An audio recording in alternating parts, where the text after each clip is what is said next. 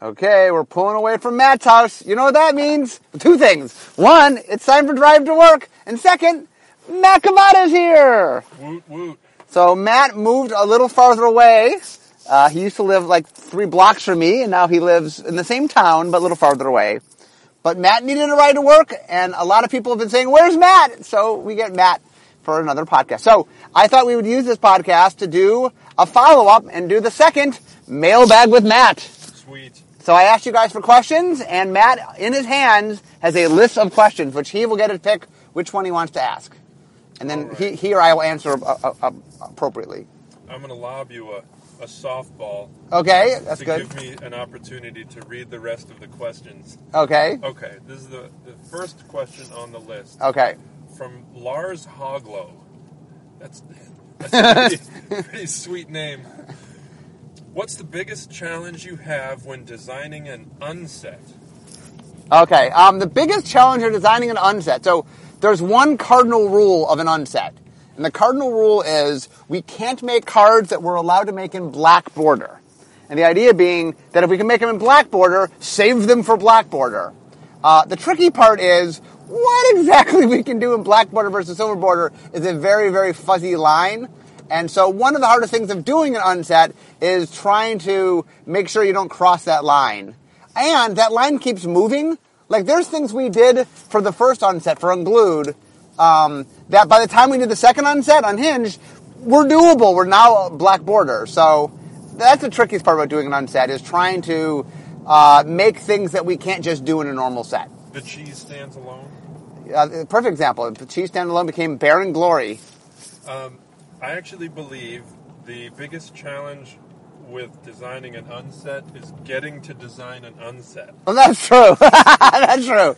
Yes. In fact, the biggest challenge is not making the cards. It's getting people to say, it's okay, you can make cards. Yes. Here's a good one.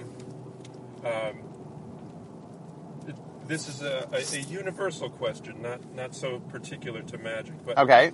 What is the thing you look forward to in your workday the most? And then the follow-up is, what about the least? Okay, what do I like the most and the least? That's a tricky question. Well, I've taught, people keep asking my least favorite part of my job, and I have an answer there. My least favorite part of my job is that I spend a lot of time and energy coming up, with me and the team, coming up with really, really cool things and making them, and then not being able to talk about them for years. Like, I just have to sort of put it inside and, I'm going to go on to the next thing. And then, people always ask me why I'm so excited when stuff comes out. Because, I've been waiting for years to talk about this. So, that's the hardest part for me. So, what's your hardest part? Actually, the thing that I like the most and the thing that I like the least are very related. And this might sound like hogwash, but the thing that I like the most about working at Wizards has nothing to do with Magic. And it has everything to do with the cool people that work with us. Yep. I think it's pretty unique how universally passionate and intelligent the people we work with are. And the thing that I like the most is when you're pressing forward with common purpose with those awesome people. And the thing I like the least is when any of those people is against me. then you have an equally passionate and formidable adversary, and that can be a real pain in the ass. Yeah, well, one of the things that's very interesting with R&D I used to describe is that R&D is basically a room full of people who all were the smartest kid in the room, and growing up is no one ever argued with them because they could out-argue anybody. And now you stick them in the pit where everybody has that same ability, and it's very interesting. I mean, I agree with you. I really, really like working with just very smart, passionate, excited people. And here's the other thing I guess that I love about the job is I honestly believe Magic is a force for good. Yeah. I believe that it does good things. It brings happiness to people's lives. It brings people together. And I really, really enjoy doing something where I just feel that the net result of what we do brings good to the world. That makes me feel very happy. And this is just a personal thing for me, but I also really appreciate how somehow the the personality traits that lead people to a job at Wizards also happen to include an equal ability to discuss philosophy, like high-minded philosophy, and also enjoy a fart joke. Like, that's really important to me, is that people are really smart but also have the ability to cut loose and enjoy themselves at the same time. Yeah. No, I agree. The people, you've given me a good answer to. So the people are a big plus. It is fun. It is a fun job. In fact, today, I mean, when you guys hear this won't be true, but when we record it, we're recording this right now on October 30th, which is my 19th anniversary working for Wizards. Wow. So, congrats. That's big. Yep. Next year's my big 20. Yeah. So, okay. So this is an interesting question. It's directed at me, but it's about Mark. Okay. Matt, how clean is Mark's vehicle? I believe that Mark pre-read these questions and did a once-over on his car, because it's looking pretty good. My car's never that bad. No, it's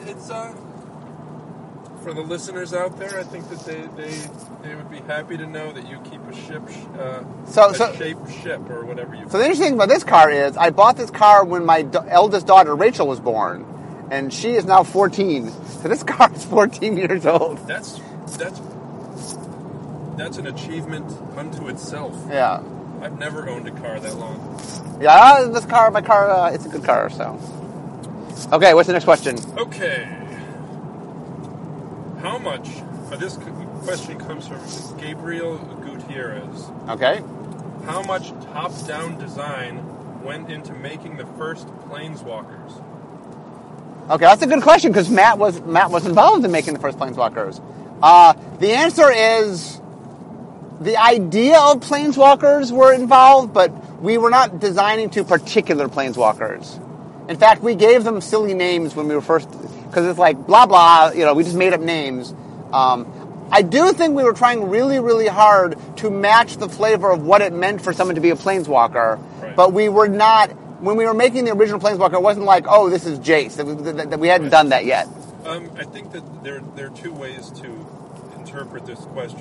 One is, did top-down design go into designing the first 5 Planeswalker cards, meaning, a Johnny, Garrick, so on and so forth. And the other way is to say how much top-down design went into designing Planeswalkers, which it was all of it. Like, Planeswalker cards, right, in themselves were absolutely top-down design. Oh, for sure. I mean, the interesting thing is, so what happened is, for those who didn't hear the podcast Matt and I did on Planeswalkers, Matt was working, we were on Future Sight. Matt was on the team, I was leading the team, and Matt came to me and said, Magic really should have Planeswalker cards, that if we want people to care about Planeswalkers, one of the problems is it doesn't have cards to represent it. They're not in the game. The players were playing them, but they weren't in the game. And I said, that is a fine point. We should make Planeswalker cards. So we tried to make them for Future Sight.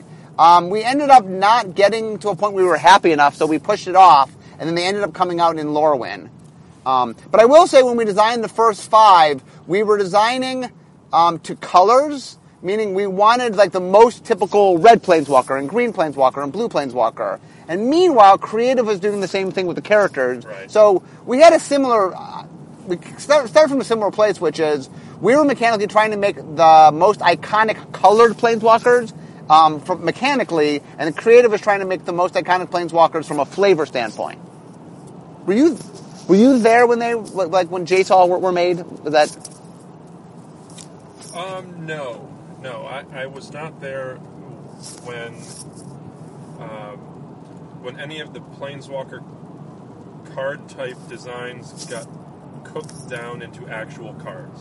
But I meant the creating of the characters. Was that after your time? That was after my time. Okay. Yes. Brady Donomuth, who was the former creative director, really spearheaded the making of the original 5, the Lorwyn 5, who obviously came up quite good. So, and also, who's the artist? The artist did an amazing job too. Alexi, who did all the card concepting and how they looked, and so the two of them did. Really, if you ask the first 5 where they came from, it's the two of them were the main impetus. Okay.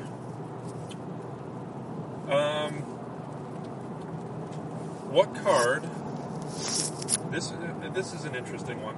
Okay, what card? I'm interesting in that the guy's name Okay.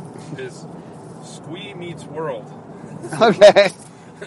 Clearly, these are Twitter. These are for the questions I asked were on Twitter, so these are people's either real names or Twitter names.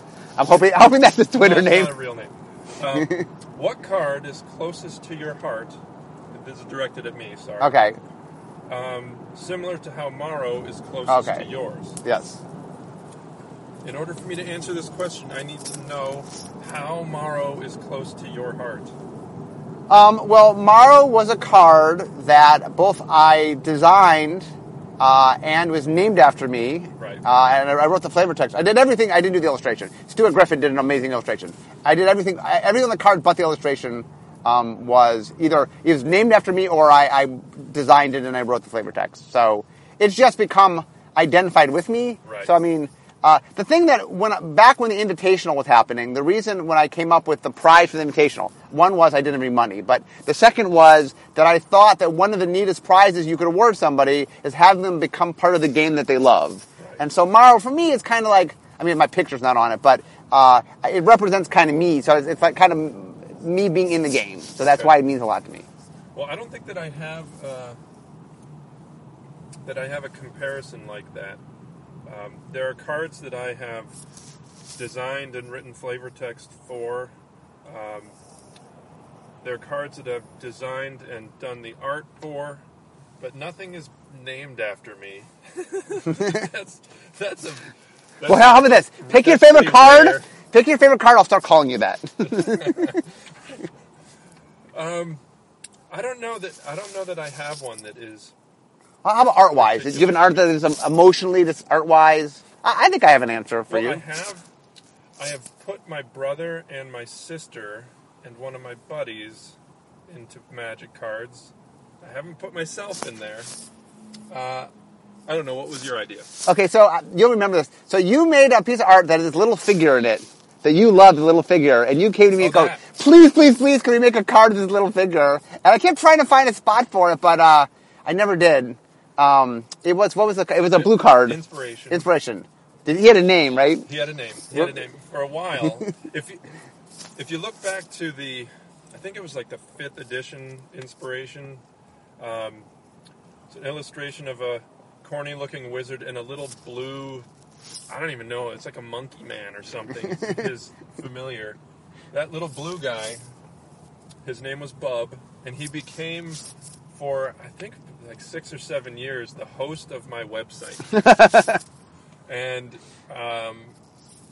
after a few years of him doing that, I ended up putting him on another illustration with the same wizard and the same wizard's familiar, and that was it was some like tier 5 crappy counter spell. I can't remember what it is. Flash counter, is that a card? Flash counter is a card. Maybe it's that. It's funny because I do podcasts all the time and I can't remember things, and so it's nice to have somebody else can't remember something. It's like a running theme of listening to my podcast. Yeah, so there's almost 15,000 cards, I think. I used to buy. There was a point in time where I knew every card. Like you could name the Magic card. I would tell you the cost of the card. Yeah. I would tell you the rules text. I could describe the art to you. Half the time, I knew the artist. Yes, I agree. I used to be a much more thorough encyclopedia, but now, yeah. Ugh. The other problem I have is when we make cards, because whenever we're designing cards, those aren't the real names, and so when I work with a set, so like 90% of my time interacting with a particular card doesn't have the name that it actually has at the end. So I don't remember the real names. I always remember the goofy playtest names. Right, that, you know. Even the stats and the wording and things. Right, that changed. Yeah, that's one of my downsides. Is when I play with real cards, sometimes I'll play them as I think they're played because that's how they were played. But development changed them, and I wasn't aware of it. That happens a lot. Here's a question from Bert Miller. I like this one. Okay. Can we get more emotions in red cards than just anger? Grief or overwhelming joy, perhaps? That's definitely interesting. Yeah, so Commander 2014, we just previewed it. Obviously, it's out by the time you guys hear this. But there was a card in it named Felden, which actually it was a very poignant card. And the design, like, it's Felden missing his wife who had died. And he was building replicas of her because he's an artificer, I guess. Yeah. And that he was building, like, to try to sort of fill the void of his losing his wife, he would build these creatures, these artifacts, but they would always, like, they only lasted for a short period of time, and then he would just destroy them because, like, they never really filled the void, but it's him trying to do something. And the mechanic of the card represents that. You get to create an artifact for a turn, and the flavor text really, I don't know, I think the reason this question came up is people really like that card, yeah. And it is just so hard in a game about people fighting, like, it's hard to get to other emotions. We try, right. And the color of red is about all emotions, not just about anger. Well, it's about those emotions that in excess. Well, yeah, impulsive emotions, things that drive you to do things. Yeah. It's love, absolutely red. Oh, love's very red. Passion's very red. There's not a lot, like you said, there's not a lot of places to put that on a card that's about combat or whatever. Right. Ironically, the second most often thing we do after anger is, like, panic. You know, we use, like, the idea of how do I keep you from blocking me, because that's one of Red's abilities is I panic you. I make you have this emotional response, which is, more fear-based. Right. Well, there's also, you had mentioned impulse. Thoughtless action of any kind is extremely red. Right. I mean, we try, whenever we make you do something that you don't mean to do, a lot of times the flavor is we magically make you sort of impulsively do something. Right. It is funny, by the way, the name Impulse is a blue spell when Impulse is about as not blue as it comes. Right. So. Okay. Here's a short one. Okay. When will we go back to Wrath? Oh, okay. Well, do you want to tell them the bad news? Or should I tell them the bad news? You tell them the bad. Okay. So in the story, when the invasion happened, back during Invasion, the way the invasion happened is the plane of Wrath was overlaid on the plane of Dominaria. So Wrath no longer exists. I mean, Wrath and Dominaria got overlaid on each other, so there's no going back to Wrath. We could go back to Dominaria, which is a very popular quest, and I do believe, guys, one day we will go back to Dominaria. I mean, I do hear you, and it's something that we always talk about. But there's no going back to Wrath. Wrath doesn't exist. Similar to that would be if someone said, when will we go back to Mirrodin? Technically, yeah. You can't, because it's another place now. Yes. Although people keep writing, like, we need to go back and show the Mirrans overtaking the Phyrexians, and I'm like, guys, I don't know that's going to happen anytime soon. So. All right, here's a question that could end up forcing you off the road. Okay, If you were told you had to make a card set with only 4 colors, which color would get the axe? So here's the interesting thing. So I've been doing my blog now for about 3.5 years. I've answered like 40,000 questions. It is hard for someone to ask me a question where I go, I've never heard that question before. And this is not one of them, because people have asked me this all the time. So I actually haven't answered this question. I've actually spent a lot of time thinking about it, because it's an interesting thought question.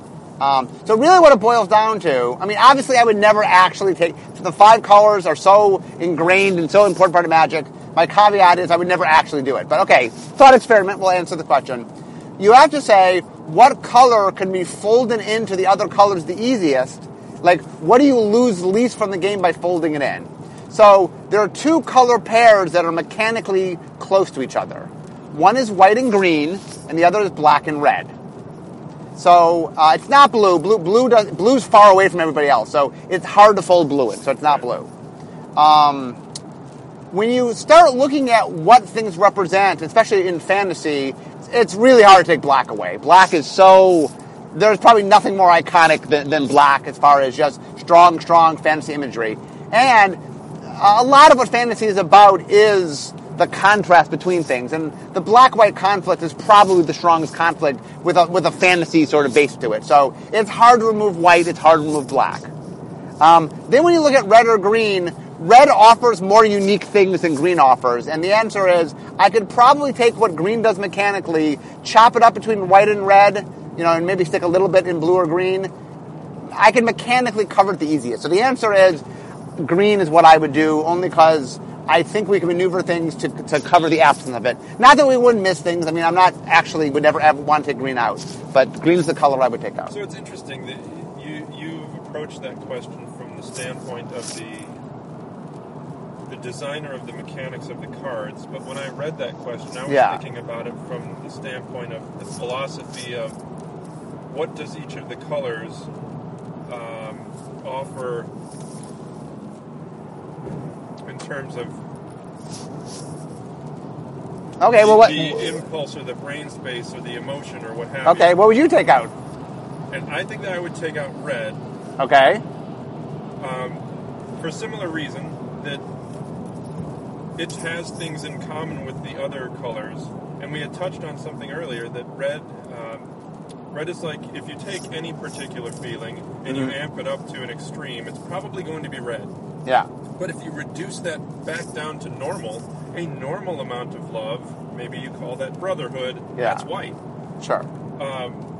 A normal amount of interest in doing things, I don't know, maybe that's ambition, maybe that's black or whatever.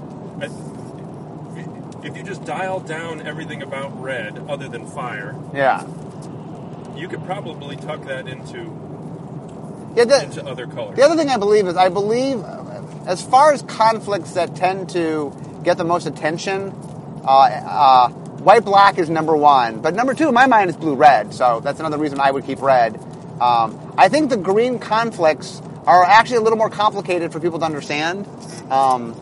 That blue-green, and especially green-black, are definitely the trickiest of the conflicts. Well, I have a hard time getting rid of green because, let's take the idea of lightning, for example. Okay. Lightning is red.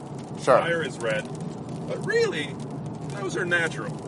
No, I mean, what you would do if you got rid of red is most of it get tucked in green or black, is what would happen. A little bit would go to white or blue, obviously.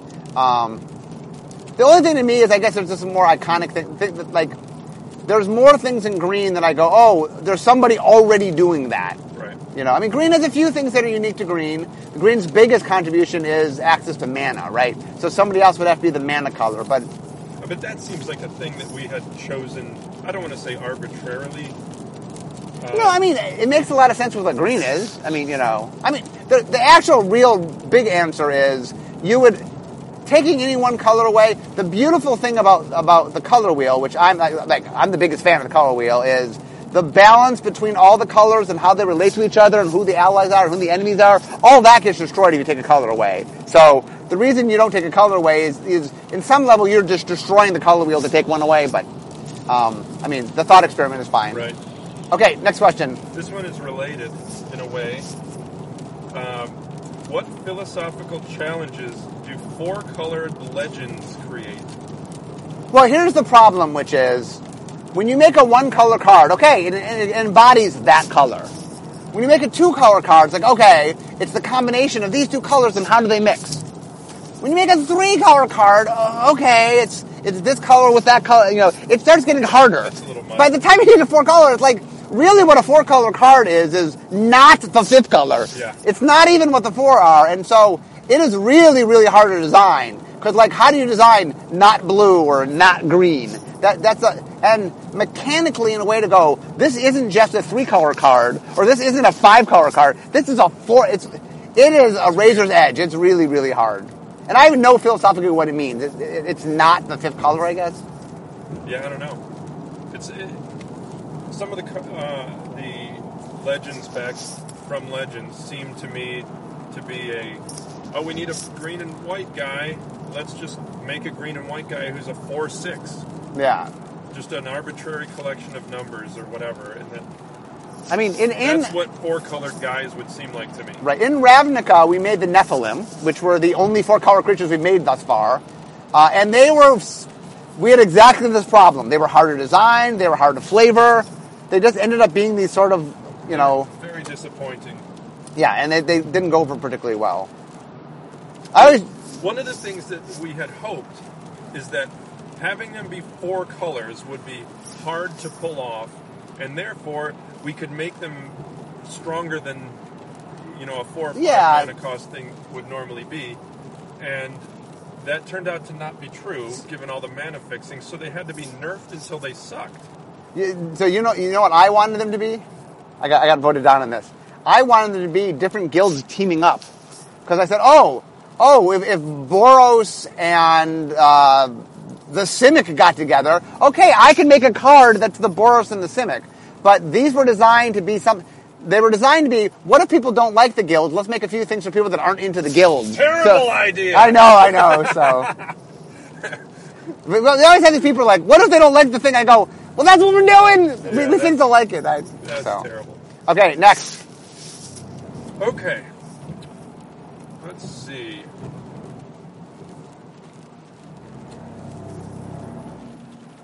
How do you randomize cards during sealed playtests? And how much do they resemble actual boosters? Okay, so in real boosters, we have what we call collation, which has to do with how the cards are laid on the sheet that they're printed on. We do not try to actually recreate collation, because Dan is the guy who he's sort of the, I'm not sure call him he's the guy that just does stuff in R&D, and like one of his responsibilities is making playtest cards. Right. And Dan is awesome, by the way. Dan makes sure that we represent rarity correctly, but it's just not worth our time or energy to recreate collation. And some of the things you would need to do collation, we don't even know yet, especially during design. Because collation, one of the big things is about power level, because development will figure out how powerful cards are, and you want to have a mix so that every pack has a power level that's not exactly equal, but keep it from having too much variance. So we don't really in playtesting worry about actual collation. We do make sure we have the right percentage of commons, uncommons, and rares, so we get the right mix to it. Right. But also remember, at least in design playtest, there's a lot of things we're not doing yet. It's all flat.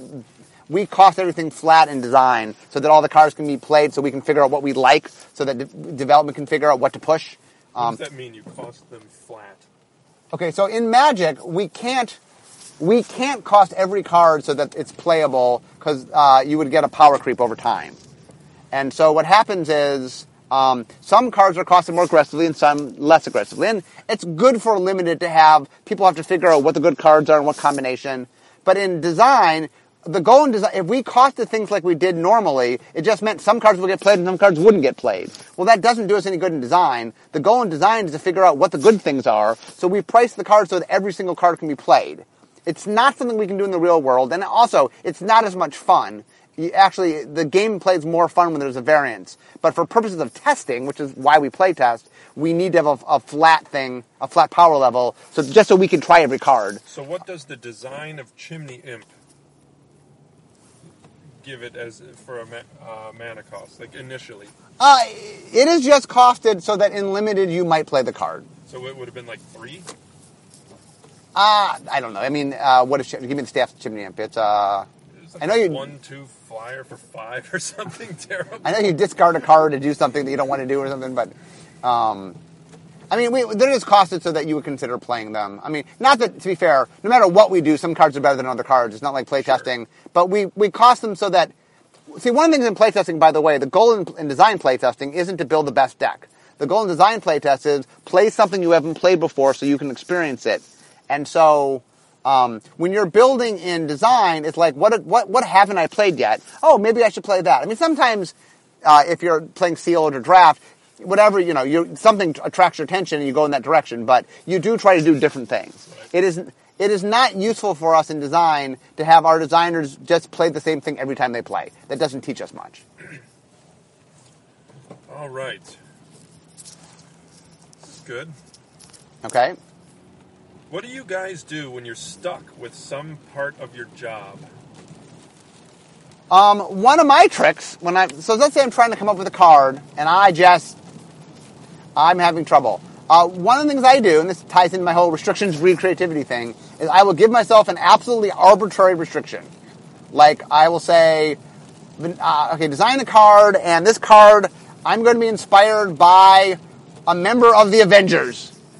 And I'll go, okay, the Wasp. Draw a card inspired by the Wasp. And then just giving myself some completely arbitrary thing just makes my brain think in a different space, and it helps sort of get my brain going, and then it gives me something to do. So that's my trick when I just get stuck.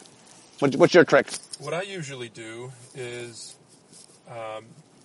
introduce the problem to someone whose job has nothing to do with solving this problem. Like if I'm trying to figure out what to put in a particular piece of marketing art, I might ask the guy whose job is shipping, because they're going to have, first of all, no care whatsoever for the actual challenges of the project, and they're going to think completely outside of the box. And a lot of times what I end up getting is not the answer, but a smidgen of the answer, or a pathway to the answer. And it gets me talking to more folks. And like I said earlier, I like the people. That's good. Okay, so we have time for one last question. Make it good. Yes, we do. Oh, good. Because I got to find a parking spot. We've gotten to most of these. Okay. Well, so I'll be someone this instead of ending on the question. Why don't we end on saying that I miss all these podcasts with you. Yes, so this was a good time. We can do the drive back home podcast later today. Ooh, that's a possibility. Okay, anyway, I've now parked my car, which means that it's the end of my drive to work. So Matt and I will have to bid you adieu. And it's time for us to be making magic. Talk to you next time, guys.